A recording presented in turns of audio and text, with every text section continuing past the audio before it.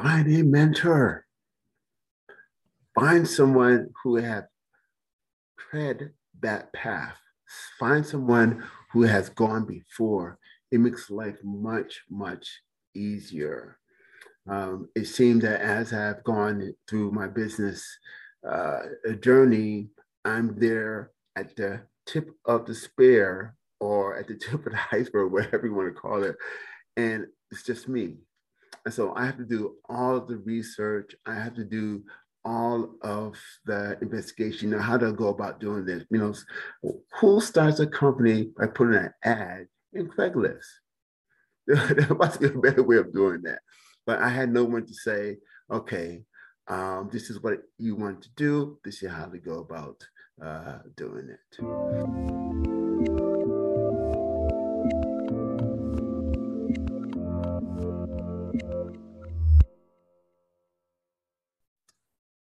Hey everyone, this is Devin Miller here with another episode of The Inventive Journey. I'm your host, Devin Miller, the serial entrepreneur that's grown several startups into 7- and 8-figure businesses, as well as a founder and CEO of Miller IP Law, where he helps startups and small businesses with their patents and trademarks. If you ever need help with yours, just go to strategymeeting.com, grab some time with us to chat, and we're always here to help. Now, today we've got another great guest on the podcast, Anton Dormer. And Anton, both of his parents came to the U.S. in the 50s, and they met in New York, and so that's where he grew up. And went to elementary school at I think the same time his parents were going to college, and then while he was in college, his parents were getting a master's degree, and then they all got doctorate degrees at the same time. So kind of a fun educational journey. His parents along the way had also invested in real estate, and he learned some lessons there. And in high school, he was always quote unquote the nerdy type. And so his high school teacher introduced him into the lab, and that got him started on the journey of that eventually got, I think, his doctorate degree. Then has been in the healthcare industry for his career. Did a couple of research positions, got recruited to teach at a university for a bit of time. Then he did a prior company, which went all the way up to from a 10-figure business to being shut down, and that will be an interesting discussion. And then a couple of years ago, started a couple of the businesses that he is doing now, and they'll touch on that as well. So, with that much as an introduction, welcome on the podcast, Anton. Thank you very much. It is definitely my pleasure. So I just took a much longer journey and condensed it into the 30-second version. So let's unpack that a bit. So tell us a little bit about how your journey got started in New York. Okay, definitely. And of course, it begins with the parents. And to give a little bit more details, when my father came over here, he came from Jamaica, and he didn't really have a high school degree. And so when he immigrated here to the United States, the only jobs he could find is basically working in the factory. And then my mother, who is French, from French West Indies, in Guadeloupe, she also came to this country without a high school degree, and she couldn't speak the language. And the first jobs that she had was actually working as a maid. For the individuals who are living in Manhattan at that particular point in time. It just happened, the sun, moon, and stars were aligned that they met. And they actually met at a church gathering. And so from there, I guess they formulated a particular plan. They didn't really have much at that particular point in time. And so, after a year after they met, they actually got married. And so, and then a year after that, I came along. And so I guess they kind of decided, we have to have a game plan. And so, as I was growing up, going to school, I noticed something, about my parents, that they were always studying and always working. And so, they got their college degree, again, as I mentioned, and as you have mentioned, during the elementary school while I was in elementary school. And then, of course, in high school, they got their masters, and they were luckily recruited. And so they went from New York City, where I was born, to live in Huntsville, Alabama, to work for HBCU called Oakwood University. And they spent several decades actually teaching as nursing professors. And then, of course, when I was in medical school, they were finishing up their doctorate. But, the reason why I mentioned this as the beginning point is because they were my inspiration. They are my heroes. Now it's imagine coming to this country with literally just a suitcase and clothes that you have in your back, and yet making that decade of journey and now being in a place of success. So as I always looked at my household, as I was growing up, I was always admiring, both my parents, both my father and my mother, that, they were, always working. They had a very keen civic engagement, with the community. Now we used to do, outreach, food drives, and those particular things. So I was also grounded to recognize that even though you may be privileged or have a particular environment, it's always good to share with those who do not have that same environment as yours, hopefully to motivate them. And so my journey in terms of getting into healthcare, somehow I always knew that I was going to be a doctor. In kindergarten and the first grade, a lot of times, they ask the kids, what do you want? Well, I want to be a policeman. I want to be a fireman, those type of things. But my answer, as far back as I could remember, was being a doctor, being a doctor, being a doctor. But I didn't know what type of doctor that I wanted to be. And I guess that transition into, the type of doctor I wanted to be occurred, mostly when in high school. But it was not a very easy journey. Now, I one went, one yes, question on it. So, far back as you can remember, wanted to be a doctor, had parents that were great examples, and I think it's cool that you guys were able to, kind of in tandem or at the same time do some of your education together, which is always kind of a unique and different experience. But now you yes. say, okay, always want to be a doctor. Went in, got the degree in college, and you're coming out. And I believe you, or as you're graduating, you're coming into you started in the healthcare field, doing some research positions. Is that right? Right. So, I did get my medical degree, and then I did a master's in biotechnology, and then moved into health administration after that, as I, began to kind of wonder how to get back to where I wanted to be, which was really research. And that was my drive. And there's a story behind that, why I got into research. Um, as I mentioned to you, I was the typical virgin nerd, and just, didn't really have that social acuity. That I believe I have a little bit of that now. And so, I went to high school and started off in ninth grade, but I didn't really do that well. And so my parents thought, maybe I should go to boarding school. And so in my 10th grade, I actually went to boarding school, and I started off okay, but then I got attached or started working with a particular friend. And I literally, in my last semester of 10th grade, I didn't go to school. I really did not go to school.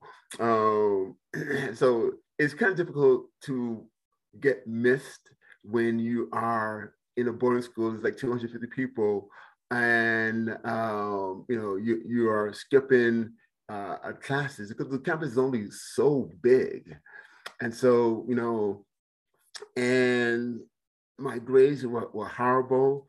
I do have an F and a D on some of my classes during that particular year, because me and this, my really good friend at that particular time, he was going to school neither, you know. And so, that kind of, affected me. But there's one class I always was used to study, was biology. And so even though I was good at everything else, did everything else, I had this keen sense of studying biology. And it's so amazing that there was one individual that used to be number one in the class in terms of passing his test, and I was always like number two. And so that was the only class that I studied because in the back of my mind, even though I wasn't doing what I was supposed to be doing, I still had a desire to become a physician, a doctor. Didn't know what type. And what happened in that particular situation, at the end of that 10th year, my parents said, okay, this is just not working at all, and pulled me back into, where they were living, which was Huntsville, Alabama. And I got a little bit more serious, but still, I still had the social issues of, dealing with people and getting myself acclimated. But what really happened, helped me is that my science teacher, which is my favorite teacher, Mrs. So Bryant, kind of took me under her wings. And I started to work with her in the lab. And I said, this is interesting because what she used to do is, she trusts me so much. This experiment that my classmates, the same classmates that are with me, 11th grade, I have to do. She would just, here's a menu, here's the materials, and go home. And I used to prepare all of her labs. And I say, wow, there must be something about this. There's something about being in the lab. And because this really excites me. And say, I'm going to try to learn a little bit more about, how can I be a physician and also be in the lab? And, what made it wonderful is that she trusted me and gave me this particular opportunity. But as all parts of the story goes, it did not go as well as I hoped, because in my last year, when I was about to graduate, one of the teachers and I really didn't get along. I mean, he was a popular teacher, but of course I was the virgin nerd and, had that social challenge. And so as I was taking his class, he never told me that I was not doing well. And so when I graduated, I found out that I had a D in chemistry in my last semester.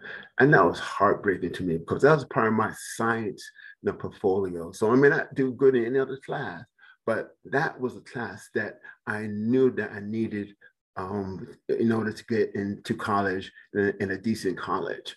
Now, and just so, for a matter of time with the podcast, because we will want to get into a bit of your career and continue on with the journey. Yes. Okay. So now as you maybe fast forwarding just a bit to, eventually went off to college, were able to get a degree, got the degrees at the same time as your parents. And now as you're coming out of college, where did your journey start?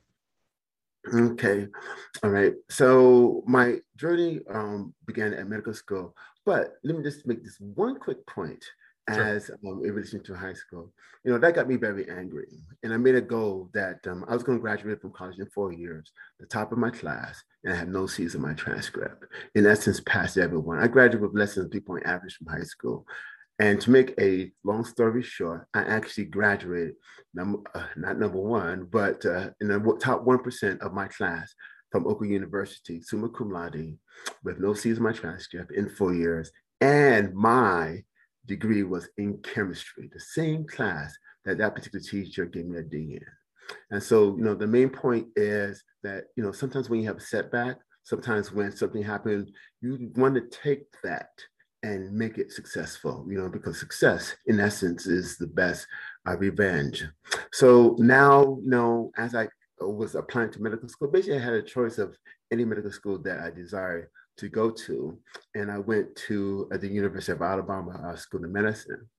And again, my passion was research.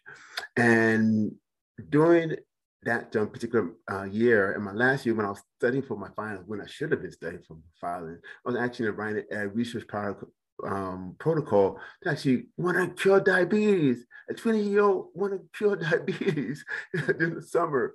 And so instead of studying for my medical classes, at the end of my first year, I was running around trying to find someone who will accept this proposal that I wrote that I was so excited about, and to get me into the lab. And to make that particular story, not very long, I was able to get a small grant. It was about $3,000 to buy the animals that I needed to do my testing to create antibodies for diabetes. So I was gung-ho. I was going to cure diabetes in a summer.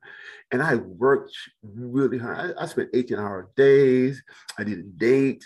I was just focused on this. I was in the library. I was reading, how to go about doing this particular protocol. But guess what? I kind of like worked really too hard. And even though my research project was, preliminarily successful, I had some challenges in my medical school travels. Right? And so, in essence, when I started my first and second year, or my first, by the time I did my third week in medical school, I kind of recognized that I needed to stop. I was way too tired, and I wanted to bring this up, particular point because it ties into where I want to be at this particular point in time, where I am at this particular point in time, being very successful. Because a lot of times you have a particular passion, and that particular passion is in a particular direction. And sometimes you do whatever it takes to go in that direction. So yes, I wanted to be a physician, but I also wanted to be a scientist. And I kind of put the cart in front of the horse. When I should have been focusing on my medical studies, I was focusing on research. And then I started to get into some conflict with my parents, especially my mother, who wanted me to be a physician. And I was telling her, I want to take a leave. This at this particular time is called a gap year. So everyone, oh, it's not going well, let's take a gap year. 30 years ago, there was no such thing as gap year. There was something wrong if you did not make it. So in my first year. And just to keep the fast forwarding just a bit, just because we're still on the educational part and we haven't even entered into your career part. And that's always a fun part of the journey. Yes. So just to jump forward a bit, if we can, just to keep the journey moving forward. Okay. When you get your degree and you come out and you decide to or enter the career field or the working field, where did that start or how did that start in your journey? All right. So when I returned and I got my MD eventually, I decided to do a master's, because I wasn't really keen to actually practice. I couldn't see myself, treating, 20 patients, 40 patients a day, just, dealing with colds or sprains and, things along that line. I wanted to be actually being in the lab, but getting into lab, was a journey in of itself. And so my first major job outside of medical school was actually as a health administrator. So I worked at a particular health facility for quite a while as I was making a transition into research. And so I made an application to a university in Massachusetts and started the process of getting into education and research. So I was a professor in Massachusetts, and then I was actually called to do research here in the state of Maryland. And here, this is where, the president called me up, I want to bring research into this particular setting. And so I came in again, gung-ho. This is had my lab, and I really was going to kind of like move the university to the next level. But again, the culture was not there for research. So after about 3 to 4 years, just knocking heads with everyone, the president, of course, was supported, but it was not a research culture. Basically, I decided to start my own company. And the company I started was PetVax. And it's kind of interesting. I didn't have a mentor, and no one told me how to go about this. So I actually put an ad in Craigslist. I said, I'm starting a biotech company, and I need some particular individuals. And so it was surprising, I had about 6 or 7 individuals. I don't know how they kind of picked this up, who called me up and said, we're very much interested in what you want to do. I told them that my research interest was in the area of immunology, and I wanted to develop peptide vaccines. And so from that early beginning, I was able to put together a team that's still with me after almost 10 years, and start that particular process of developing vaccines. We have moved away from peptide vaccines to now a proprietary delivery system that allows us to target cancers, infectious diseases, and also to do gene therapy. But that particular ride was an interesting ride. When we started off, of course, you need funding. And so we got a few investors that invested in a company, PepVax, and we were doing, quite well. One of the things that we did is that we licensed our product to a subsidiary that we created, and we actually took that particular company public. And so, we put in $300,000 and did a reverse merger into a shell. And the company on its IPO went from $300,000 in terms of its value to almost $15 million. And so I was very excited about that. I'm a millionaire, at least on paper. And, and so, we were moving the company forward. We had additional funding for the particular company. One of the drugs that I created and co-invented with my team was for triple negative breast cancer.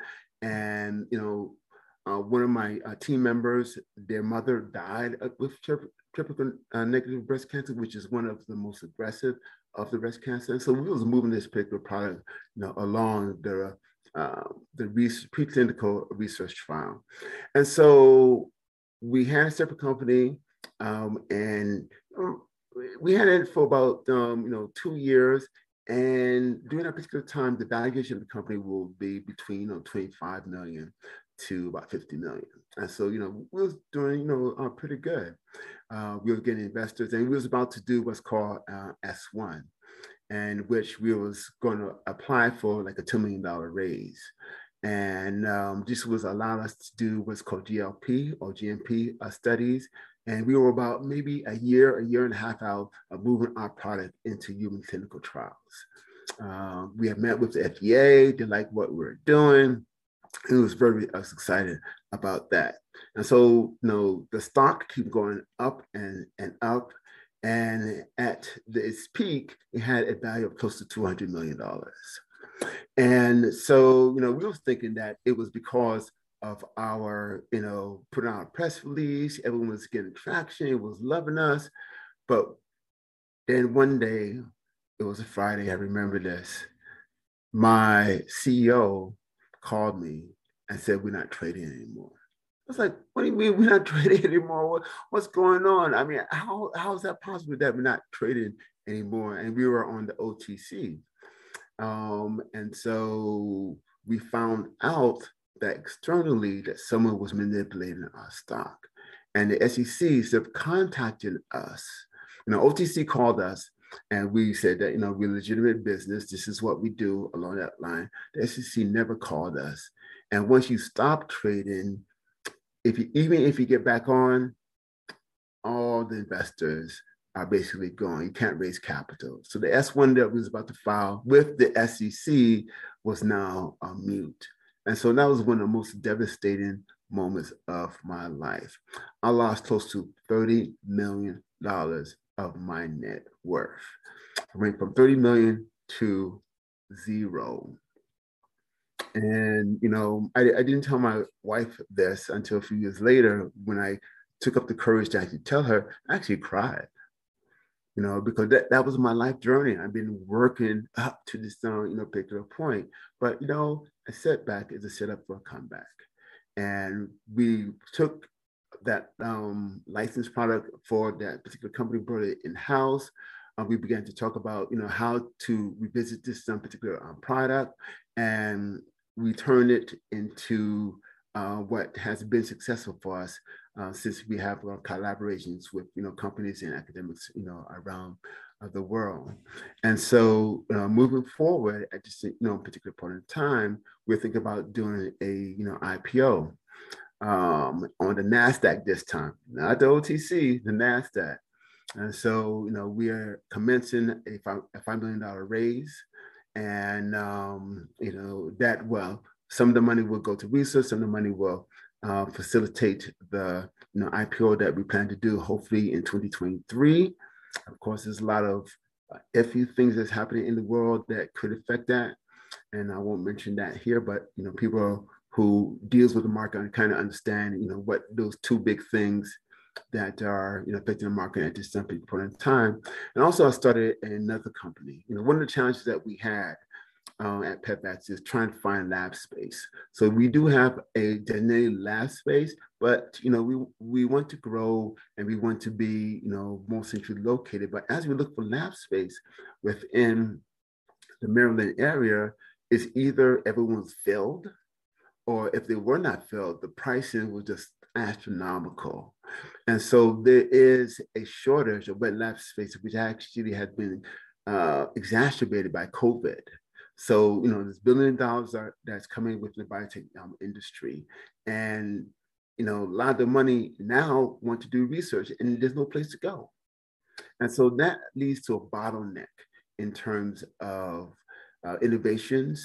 And I believe that, there's a particular way of addressing that. And so I started a company about 2 years ago called BioLabShare. And the reason why I started this particular company is because to address some of the issues that we face as a company. And so this year, we have a very powerful team, and we are commencing on a $2 million raise so that we can begin that particular process. And also something that's also very important to me is diversity.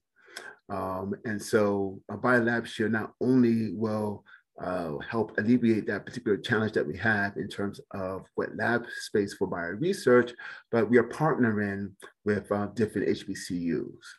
And so we are, the first lab that we hope to build will be on the campus of Alabama A&M, hopefully in 2023.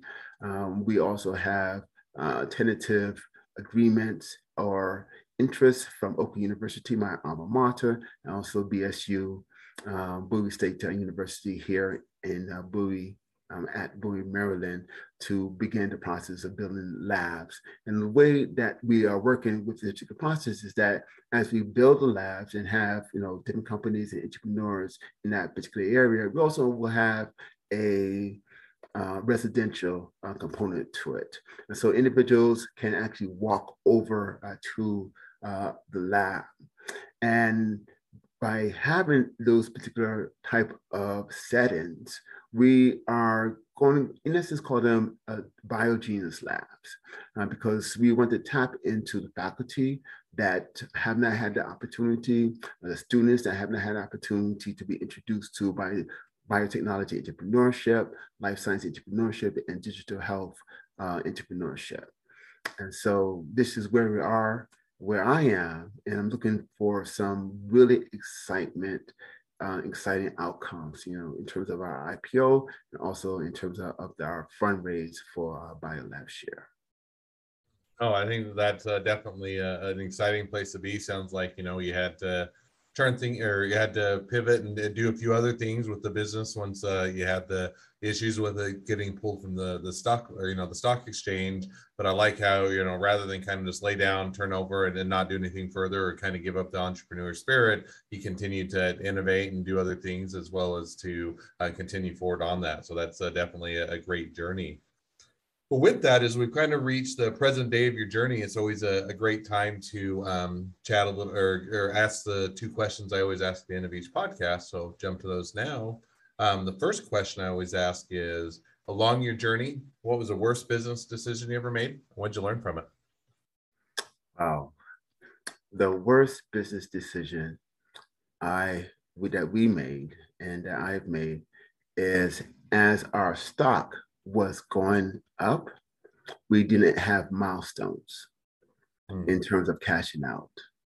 And so even though eventually, The company, again, as I mentioned, had a valuation that fluctuated between 25 million up to 75 million if it was not manipulated. We did not put in milestones that after 6 months, if we reach this particular milestones, we are able to take out some of um, the equity and then use it for our research.